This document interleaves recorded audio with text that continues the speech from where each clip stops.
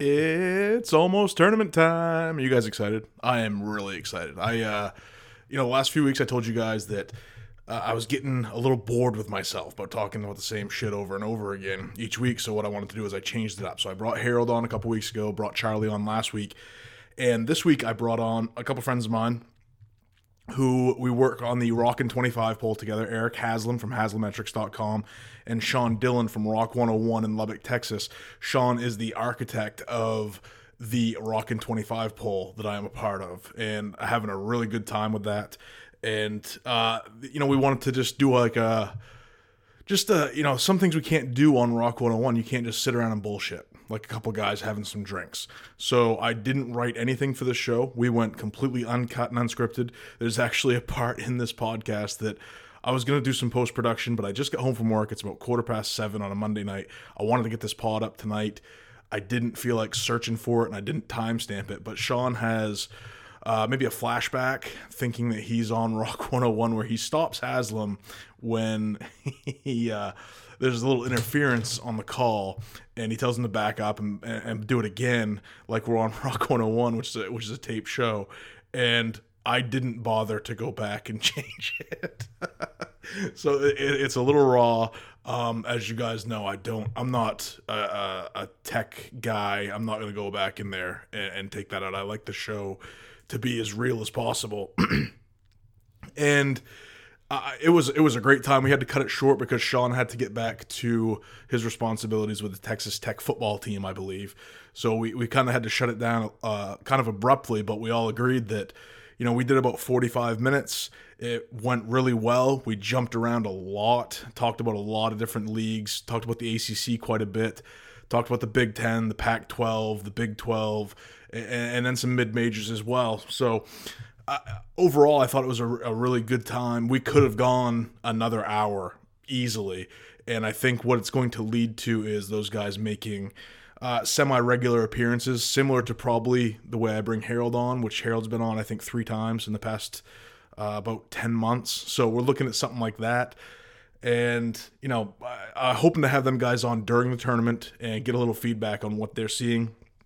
Check in on Haslam's algorithm and see how, because that's a predictive algorithm. So Sean has some pretty strong takes in this as well, especially regarding Kansas and particularly Virginia, which, hey, Virginia fans, I mean, you guys are good, but you guys are being super annoying lately. I just got to tell you, you guys are good. You guys are a top 3 team in the country, but you're not, you're not the Shaq Lakers, okay? Let's just tone down the rhetoric a little bit. Everybody loves you, everybody respects you, but just because somebody says something that's not completely flattering doesn't mean that they're dissing you, okay? So let's try to get past that and see past your own biases. It's something that I fight with as well, with my own biases.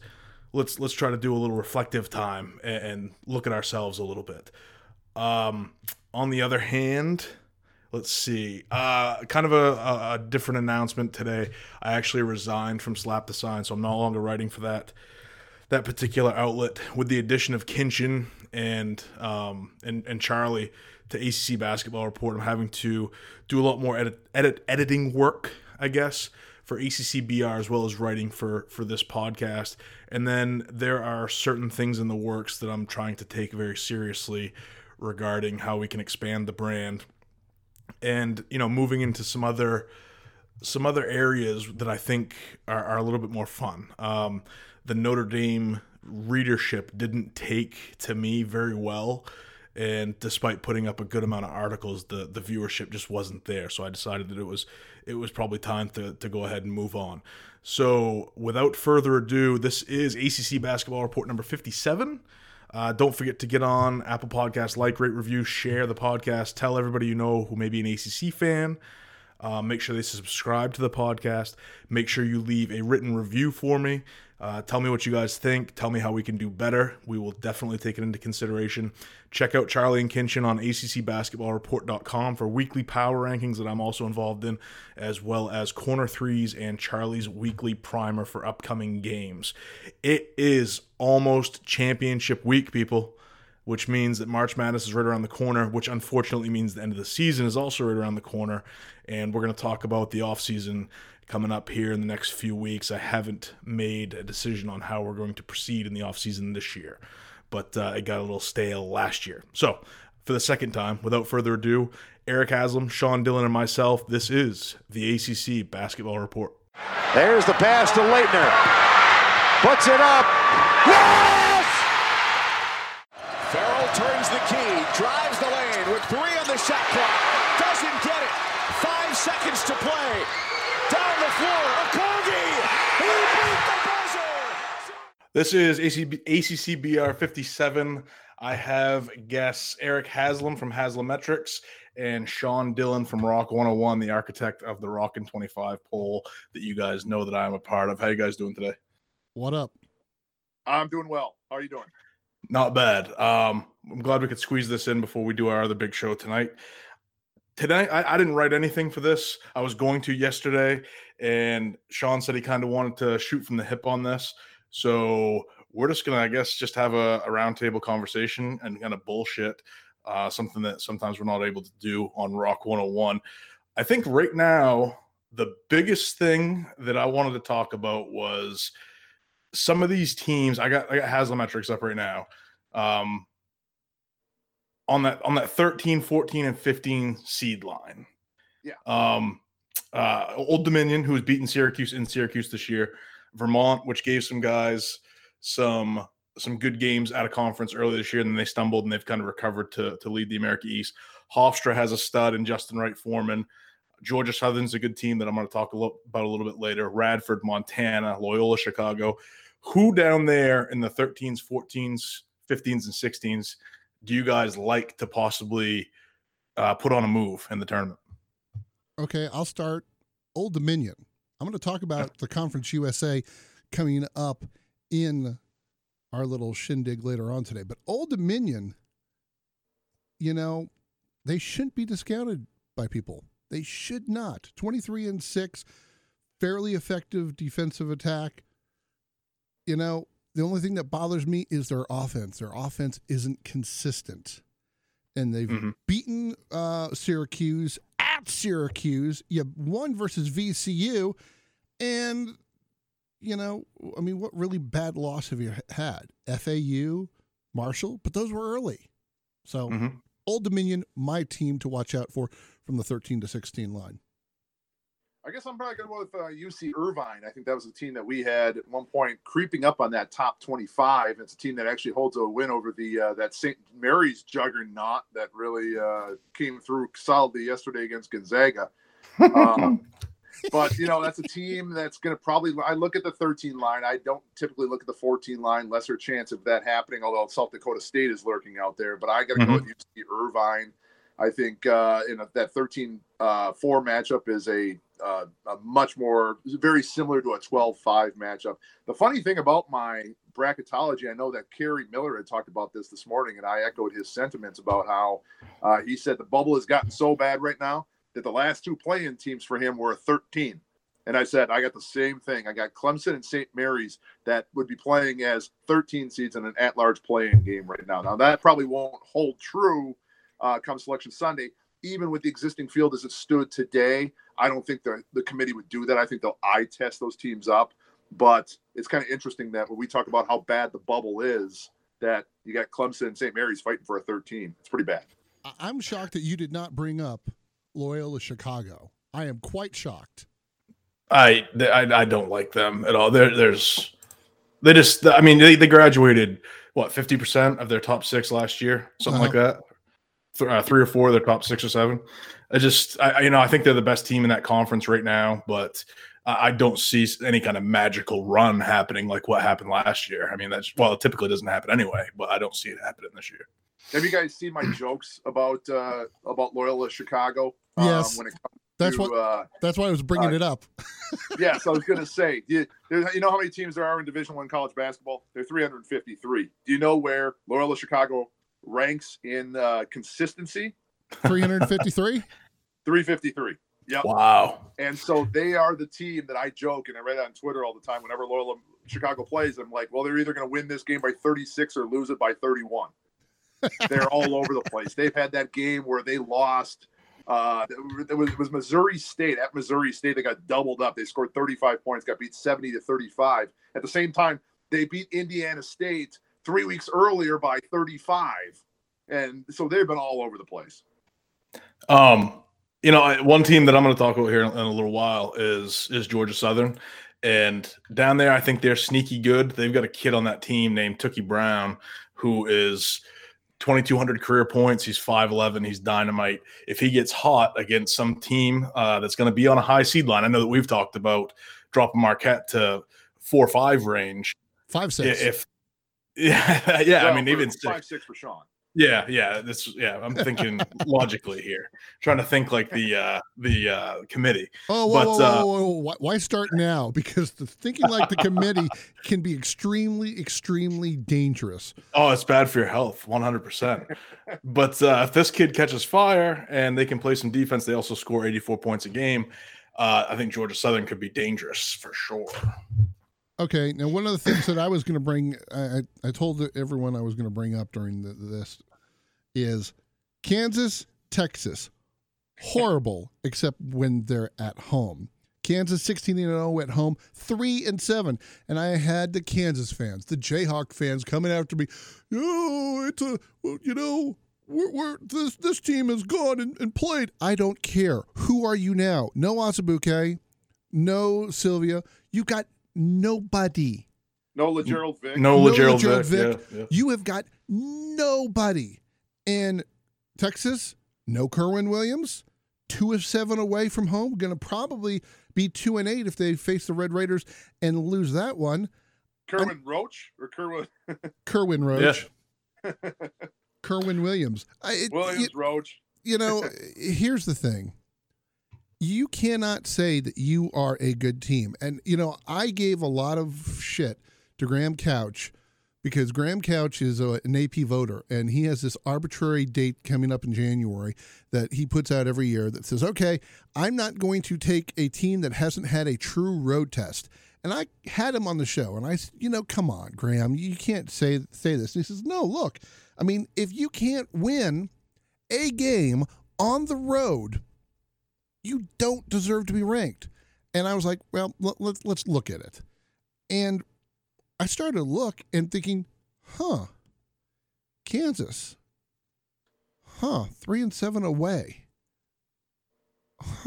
That's, that's, and everyone's like, they're 8-3 versus the AP. They're 7-3 versus the USA. Doesn't matter. You cannot, I want one thing to happen. I want one thing to start this year. Won't happen. It's in my dreams. But I want the NCAA to put teams, not put them at a 4 or 3 or 2 because of the team they should have been. I want them to rank the teams as they are now. You have no Vic. You have no Asabuke. You have no Silvio. You don't have a team. I want to see Kansas at a 4 or 5 line because they're not that good. On the same line, what about Indiana? I mean, I know, the show we recorded the other day, you guys had Indiana in, I believe. I know Kevin has Indiana in. No, I did not. I have Indiana way out. They're 7-13 in the Big Ten, and I don't care if you have 6 quad 1 wins. You can't lose to Rutgers. Okay, you can't lose. Well, Ohio State, yeah, okay, but you can't lose to Arkansas. You can't lose 11 of 12 and expect to get into the tournament. But at the same time, if Indiana got in tomorrow, this is another thing we talked about on Twitter, was if they got in tomorrow, I could easily see the committee slamming them into a 10 seed. I could. I don't think they deserve it when you look at what they've done, but they're going to look at it and go, well, they beat Michigan State twice. And granted, they beat Michigan State without Ward, without Langford the second time through. But but that's going to be their justification. They're going to say any team that beats Michigan State twice is not an 11 or 12 seed. So that's going to be kind of tricky on Selection Sunday or the day before when I'm starting running through the brackets. If Indiana gets in, because where they're going to be seated is going to be a really tricky thing to figure out. It could be 10, could be 11, could be 12. Who knows? Okay, then answer me this. You've got 2 teams, both 15-14. One team is 6-12 in conference. One team is 5-13 in conference. One team is 2-9 away from home. One is 2-8 at home. And which of the two teams do you bring in? Do you bring in neither? Okay, and that's I said the other night that I wouldn't have Texas in.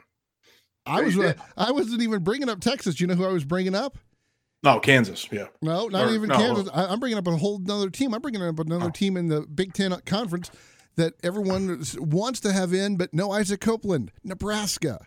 Oh yeah. No, Nebraska's way out. Yeah, so, but if you look, they're only a game behind in wins. If you're looking at wins and losses and home and away, Michigan State is not the Michigan State that they were 3 weeks ago. Yeah, and we were talking yesterday. I'm not believing in this Michigan State fool's gold. Cassius Winston. If you remember, what was it? Who they lose to? Middle Tennessee State a couple years ago, or 3 years ago. 3 years. Yeah, Denzel Valentine was the alpha dog on that team, player of the year, greatest player in the conference. Blah blah blah blah blah. You had Bridges on that team too, didn't you? No, that was the year before, I believe. No, Bridges because was Bridges a freshman that. I'm trying to remember if Bridges was there that year that Valentine was there. Maybe he wasn't. I think that was the year before Bridges got there. Maybe it was. But I don't think it was Middle Tennessee State. I think Middle Tennessee State actually beat Iowa State. I think that's what I'm thinking of.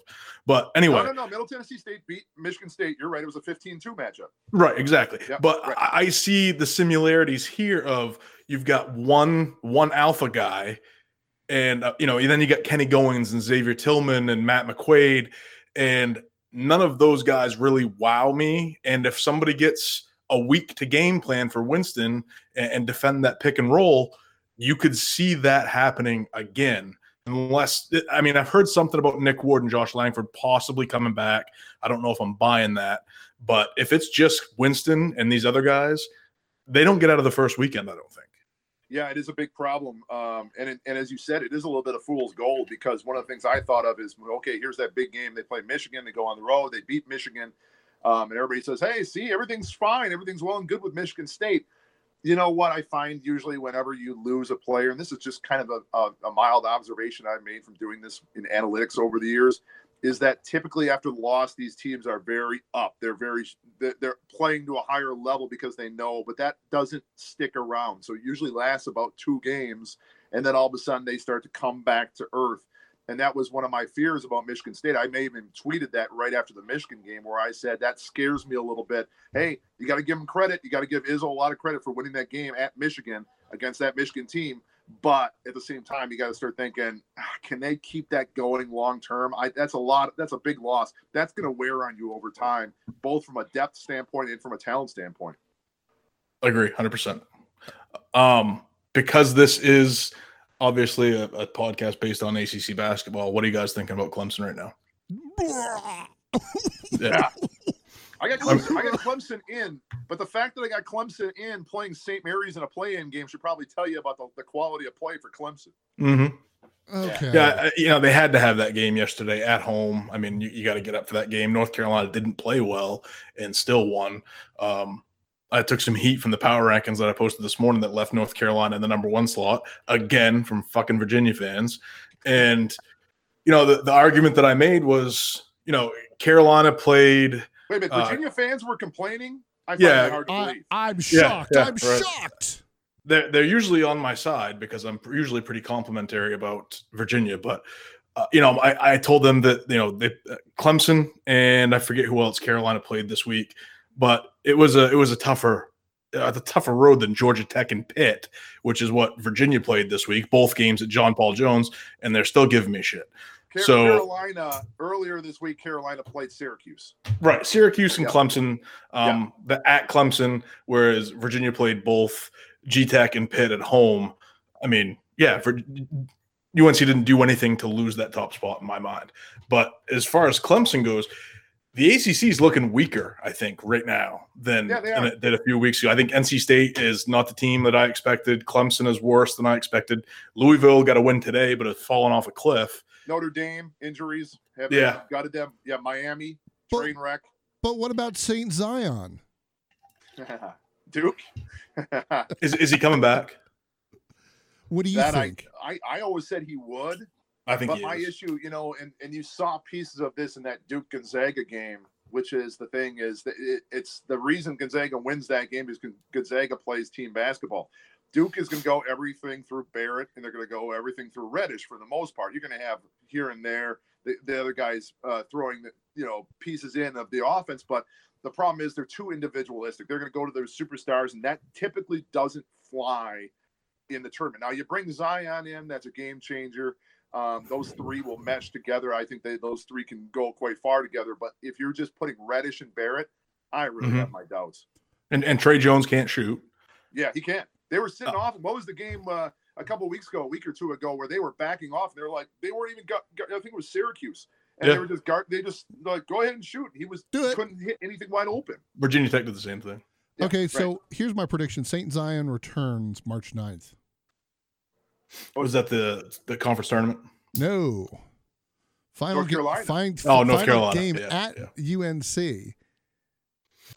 It wouldn't surprise me. That makes sense. My guess was you don't do. I mean, you don't do. In my opinion, there are people saying, "Well, you sit for the rest of the year." And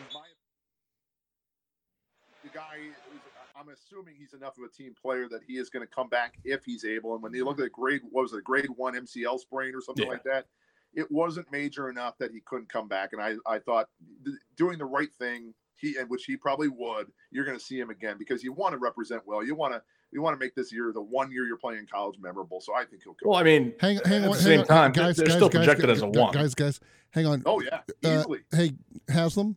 Yeah. You went. So could you do that part about Zion again? Oh yeah, because what was I saying about Zion? Because you've gone a few times here on the same podcast. So yeah. No, what I was the thing about Zion is, well, which part about Zion? Coming back, and just take it from there. Oh, I was going to say, and so I think Zion will come back. I think it's it's one of those things. If you're a team player and he can come back, he had a grade 1 MCL sprain.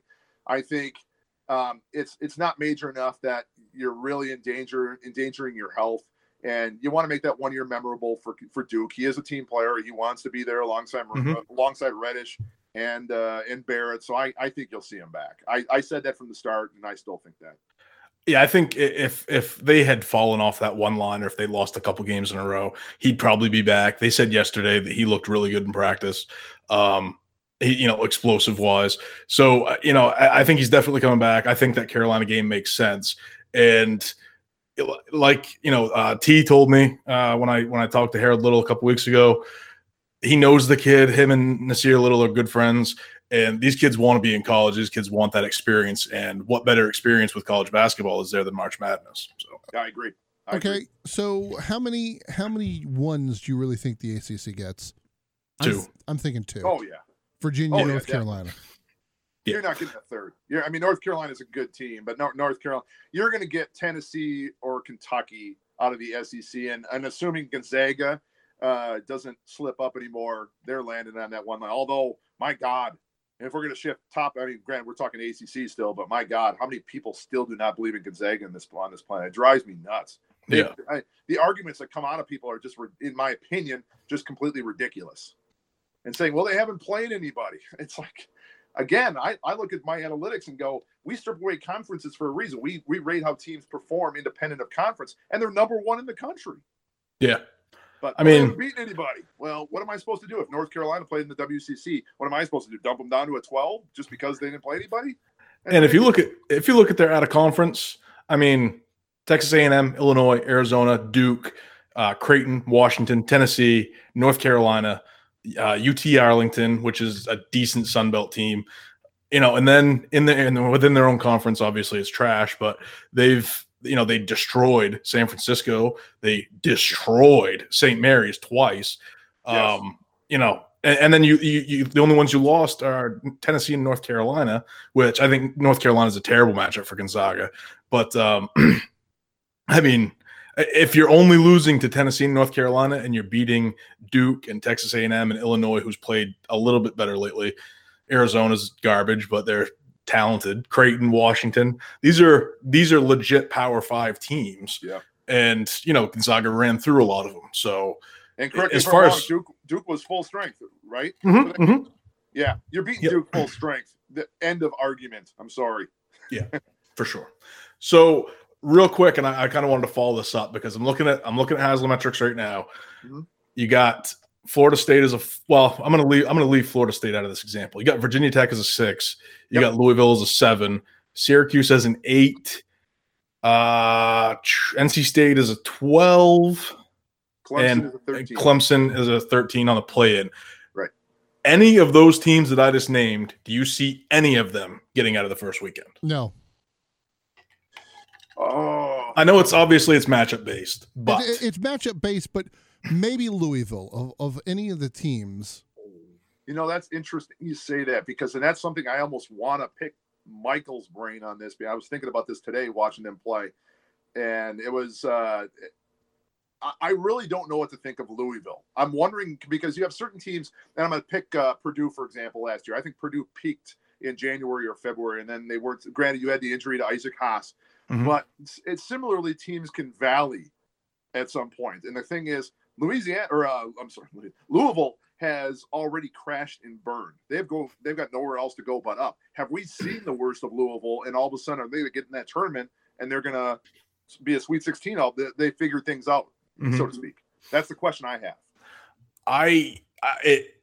Something needs to happen. I think there needs to be an event. Like, remember Derek Walton when he played at Michigan a couple years ago? They had that incident on the plane that kind of binded that team together, and they made a run in the tournament and the Big Ten tournament, for that matter. Yep. And with this team, the first event was obviously blowing the lead to Duke. And hold on a second. And I think today was a step in the right direction. Wara played very well. I think he had 20 and 13, and Malik Williams had a double-double, which he doesn't typically do. They looked better today than they had before. They have the firepower. They have the depth. They've got a guy that makes winning plays in Dwayne Sutton. If I had to pick one of those teams that I mentioned to get out of the first weekend, it would probably be Louisville.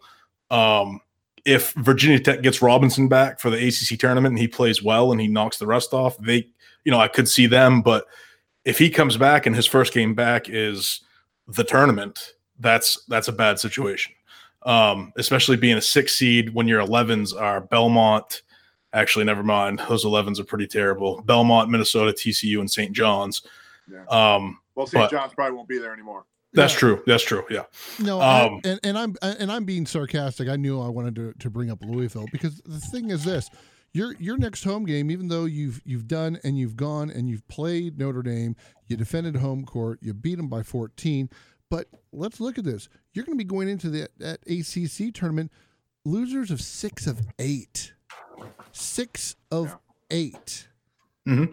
And none of these losses were 1 point or 2 point, with the exception of the collapse versus Duke, which I will give you predicted it would happen. You predicted that the collapse would happen, and then you said on my radio show, you said, nope, Duke is done. I mean, you said nope, Louisville's done. You said nope, Louisville's done. 6. Are you telling me that you think that they can go into Charlottesville and beat Virginia? No. Not a chance. No. Not likely, in my opinion. But then again, UMBC defeated Virginia last year by 20. So what do you think can happen in the month of March? DeAndre Hunter's going to play in this game, unfortunately. But Louisville at least met expectations today. I went to my site, and our projection for that game today was Louisville 74-61, and of course they won 75-61.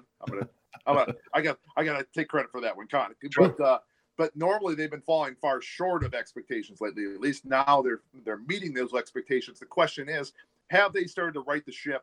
Can they become the Louisville team that did draw a top 16 seed back in early February? I would say. You might have been sarcastic, Sean, but I think maybe a Louisville, and the other one I was thinking of along the same lines would be NC State, because NC State was a team that before the season I really held in high regard. They've been a disappointment, but hey, there's some teams like a Syracuse last year who were a disappointment. All of a sudden they come in there, they beat Arizona State in a play-in, they beat TCU in that first game, and then they correct me if I'm wrong, they beat Michigan State. I don't know if this was last year or the year before. I'm trying to remember when it was. But they went on a run to the Sweet 16. Can NC State do the same thing? I think the answer is yes. It depends. Braxton Beverly in an expanded role this year has been hot and cold. Like when he's on, he's one of the best shooters in the conference. But when he's off, he's way the fuck off. Yeah. And Markel Johnson, is a nice player. He's got a little bit of an attitude problem. DJ Funderburk has been a revelation this year, a guy that I didn't see being able to come in and impact the game as much as he has. If he could stay out of foul trouble, that would go a long ways. But, if they there's not a whole lot where they're weak. I mean, Bryce and Dorn are really good on the wings. Beverly's obviously a shooter. Markel Johnson's one of the best point guards in the conference.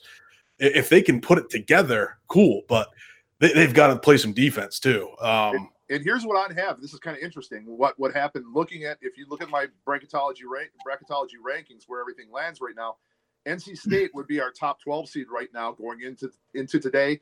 They would meet Buffalo in round 1. Ouch. Yeah. Well, hey, they come out of that one. If they win that game, guess who they get in round 2 as a 12 seed? They get LSU. Another one that would be a very interesting matchup. So I don't know which one of you guys said it, but somebody said last night you thought LSU was going out early. That was it? I looked at that and thought, yeah, that was someone said, throw a hot take out there. That was me. And I said, I look at LSU and it's tough because, that guard play, I love their guard play, but they got young guys on the inside. But with Waters back, I mean, they're very talented at guard play. That's the one thing that I think may prevent that from happening. But then again, didn't matter last year when you had the guards for Virginia, Guy and Jerome. Mm-hmm. Doesn't really matter. I mean, again, everything goes out the window in March. You're throwing a dart at a board, unfortunately. You try to do the best you can, but any of these teams, from the ACC, I'll even include Clemson, could theoretically make a run if you get the right matchup to happen. Mm-hmm. Look at Kansas State last year. They got lucky because came out of round 1, and all of a sudden you're meeting UMBC, and you got to walk to the Sweet 16. That's ridiculous. You know me and my love for UMBC, just because anytime. Is it your love for UMBC or your hatred for Virginia, or there's the humor that you find in Virginia being the team that loses to a 16? I think it's the humor of Virginia being that team that just they look lost, and everyone's like, it's the Virginia revenge tour. They're going to come back and revenge from last year. Yeah, but weren't you guys supposed to be the team that last year you guys were going to go stomp on everybody, and it was going to be? Well, they did. Not UMBC. Well, I mean, one game when you lose you lose one of your best 3 guys the day before.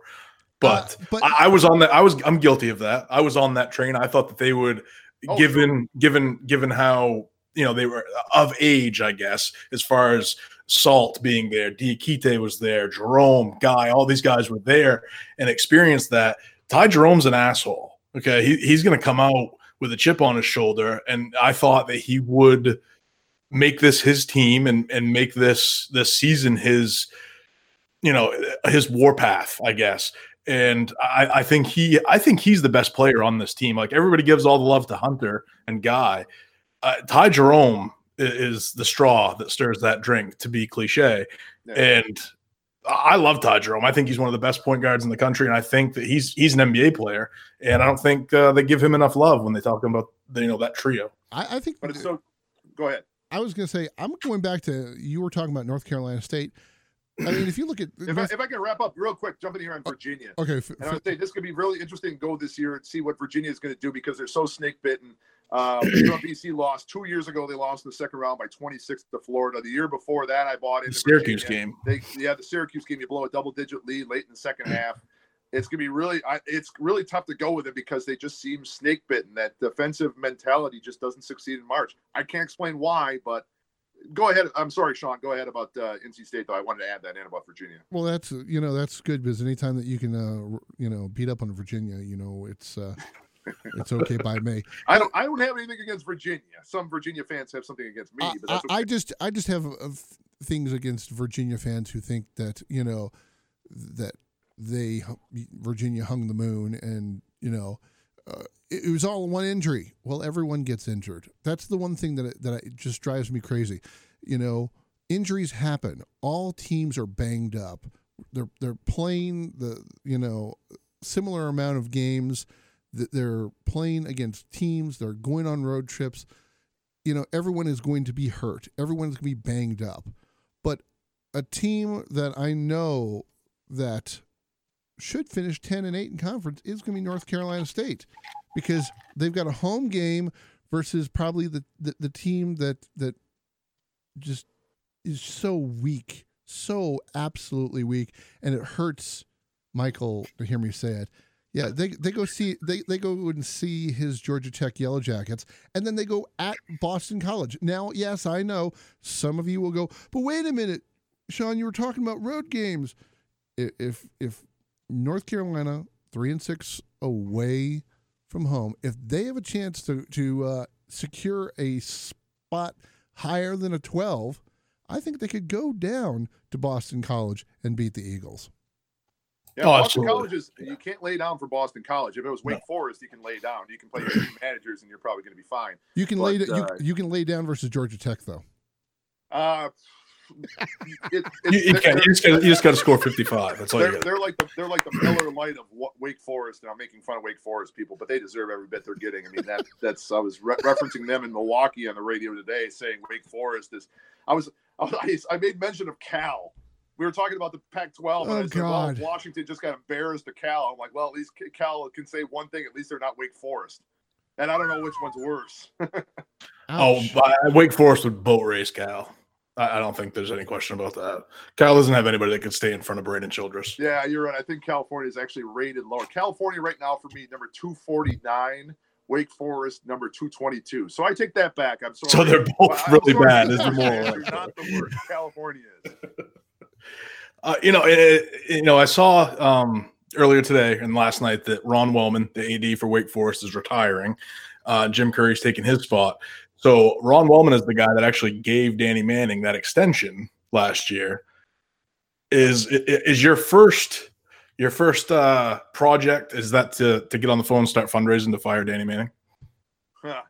Well, as they've always said about Danny Manning, the guy can allegedly recruit, but Lorenzo Romar could allegedly recruit as well when we saw what happened to him. So yeah, now he's living in Malibu, so he's all right. Yeah, I know. That's what you want to be. You want to, as we talked before, we always want to be the guy who's just good enough to get that high profile job, and then you just want to shit the bed, like Kevin Stallings. That's Kevin the way Stallings. It's the Kevin Stallings strategy. That's the dream job. You want to be just good enough to get to that level, and then just do an atrocious point where they literally say, "Here, I'm going to give you 4 years' pay to leave town." That's what I'm shooting for. Please leave town. I'm going to give you $3 million a year for 2 years, and then I'm going to pay you $10 million to go away. Oh my God! Why can't you pay me $10 million to go away? I'll be in Belize. I'll see you guys later. I'll go away for $1 million. I'll go away for $10,000. That's right. One other thing that I wanted to bring up earlier, because it drove me crazy, and I knew that Michael would appreciate this, is my hatred of the net. You want to know why I hate the net? Because no one can understand it. Well, we discussed this early in the season. They released what it was, but they didn't tell us how it was, what the computation was, how everything was weighted. So, I don't know if anybody's reverse engineered it at this point, but no. I don't think you can, because there are some days that you won't get a net thing till like 2-3 o'clock in the afternoon, and you're like, how the hell did they get that number? There's certain people who think it's being tweaked on the fly. I don't think that's the case, but there are a lot of people that suspect that. Well, I shared a tweet with you guys last night about how one team won and went down 3 spots, and another team lost and went up 3 spots. Yeah. And, I would assume that's because you can't just take every individual team and do that. Every team is impacted by the other 352 teams in Division I. So I can get how there's some fluctuation there, but you have to disclose how you're getting these numbers, I think. Otherwise, and especially if this year where the bubble's really soft, if they start giving these spots to the Power 6 guys and all these mid-majors get left out and nobody knows how you're making this thing that you're placing all these teams with, some people are going to start to raise a stink about how that's slanted towards the Power 6 teams, because obviously they have a larger following and they provide more television and revenue dollars for the tournament. Yeah, and they probably won't release it because they're afraid of people gaming the system like they did with the RPI. But it is rather fishy occasionally. I think of earlier this year when Kansas. Oh, they already are. I mean, Buzz Williams is gaming it every night he loses. That's what he's trying to, but he's probably doing a pretty crappy. It's probably not making much of a difference. Right. But Kansas earlier in the year was a team that really struck me as strange because I was a team that I caught a lot of flack from Kansas fans early on because they just weren't beating teams convincingly. They'd build leads and then let teams back into it. So you had a team early on when Azubuike was there, or just after Azubuike got hurt, that was undefeated, and everybody had Kansas number 1. And here I had Kansas at 24, 25, and all the Kansas fans called my stuff wacky. And I said, hey, I'm judging it based on performance by possession basis. And as time went along, I saw that Kansas's RPI was down in that 18 range when guys like Pomeroy and Pauga had Kansas still top 10. And then if you look at the RPI ratings with the old RPI ratings or the quadrant 1 stuff, they were blowing the doors off quadrant 1 ratings. So I had no idea how the net got Kansas down to like 18 when they were overseeded by guys like Pauga and Pomeroy, and at the same time had an outstanding quadrant record. I just didn't get it. If they were using my numbers, it would make a little bit more sense because I had Kansas a little bit lower, but I couldn't explain it. But can we agree that it's still? Is it better than the RPI? I think it's better than a parrot pooping on a piece of paper that says 1 through 16 seed. I think it's an impossible task. I think people aren't happy unless they're unhappy, and I think that's no. But you're right, and I'm okay. Go ahead, Sean. But you're right because the thing is that no matter what happens, you're going to have somebody who's going to say, I can't believe that you left Providence out of this tournament. How Nobody's going to say that. We won't say that. I know you and I, because that right there is a little knock to the Providence. But let's just say Clemson for some reason gets left out because of that North Carolina game. Clemson is a hell of a lot better than. Yeah, but Clemson's also 1-9 against quadrant 1. When you have that many opportunities to get quality wins and you can't do it, you don't deserve to be in the tournament. You just don't deserve to be there. We've already seen that you can't beat good teams. Why are we going to invite you to the dance? And that's the problem, though, is you have 36 at-large team, and out of those, right now you probably have about 30 teams that truly deserve to be in the tournament, and you still have to fill out those other 6. Yeah, we're going to get Clemson and St. Mary's, and we talk every year about St. Mary's. Randy Bennett, does he not know how to build a schedule? I mean, play somebody. You can't tell me that nobody wants to play St. Mary's. Isn't it incredible, though, that St. Mary's is sitting there firmly on the bubbles, not just on my bubble, but guys like Lunardi and Palm and everything like that. They're right there on the bubble. When last year, this is a St. Mary's team with 5 losses, and they barely got mentioned late in late February or early. And they didn't make it last year, right? They did not. They were I want to say they were the second or maybe the third team out, because I want to say Notre Dame was first team out. Mm-hmm. USC, and then I think it was St. Mary's and Baylor were 3 and 4, if I remember. Jeez. Okay, well, I'm gonna have to leave in a couple minutes because I got to get back to practice and then come back here for this shindig. But I want to ask you one question, Michael. Mm-hmm. Of Virginia, Duke, North Carolina, how many of those 3 will go to the Elite 8? All 3. No matter what. Well, I mean, obviously the matchups will dictate, for sure. I think, if you get Duke in a situation where, let's see, for instance, Haslam has on the 1 line, say Texas Tech drops to a 4, or, even a 5. Okay. That's a revenge game for Texas Tech if they meet. Now they wouldn't meet. They meet in the Sweet 16 in that case, but, okay, that's a bad example that I can't use Texas Tech because they're not going to drop that far. You've caught yourself in one of those catch-22s that you like to get caught in, on one of those where you start contradicting yourself. We've all been there. If you get Duke against a team that is going to load up the paint and make them shoot threes, they're very faulty. Virginia is a team that I believe in. I think Guy and Jerome, especially Jerome being a year older, I think they have something to prove. I think Hunter is going to come out like a madman and be very good in the tournament.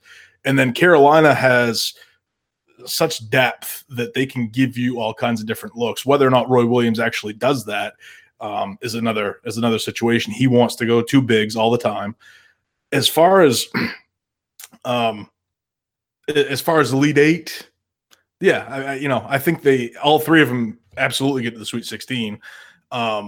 Elite Eight, I think, is a shot. And if they're in different brackets, you're going to see some people pick them. All three of them make the Final Four. Yeah. Yeah. The question will be if Virginia is going to be snake bitten again, and it's going to be. It is. And boy, you look at potential 8 or 9 seeds that are going to have to face Virginia. You look at a team like Iowa. You look at a team like Baylor, maybe a team like Washington. There's some people who think that, hey, the Pac-12 sucks, but maybe Washington will carry that flag this year past that opening weekend. Remember, the Pac-12 didn't even make it to Saturday last year. They were out on Friday night. Yeah, and it's funny. I bag on Marquette a lot. I'm gonna let you guys continue to talk, but I got to walk now because I got to. All right, we'll end it now. Yeah, that's good. And we'll shut it down. Maybe we'll come back. After the first weekend or something. Bonus. And we can talk further on bonus. But what's that? Yeah, it's a little bonus coverage. I like experience because I've honestly run out of things to talk about with the ACC lately. I found myself just repeating myself constantly, and I hate it. So, where can my people find you guys? Well, everybody can find me over at Haslametrics. I got my rankings, my projections, my bracketology over at haslametrics.com. Otherwise, on Twitter, my handle is at Haslametrics. And everyone can find me at rock101.fm, or you can find me on Twitter, stirring the pot and causing trouble at Rock101 Sean. Yeah. And he'll be retweeting my stuff, and I'll be retweeting his stuff, so he'll be easy to find, people. I appreciate you guys coming on, and we'll do it again sometime. It was a lot of fun. Thank you, Michael. Thank you, Michael. Guys.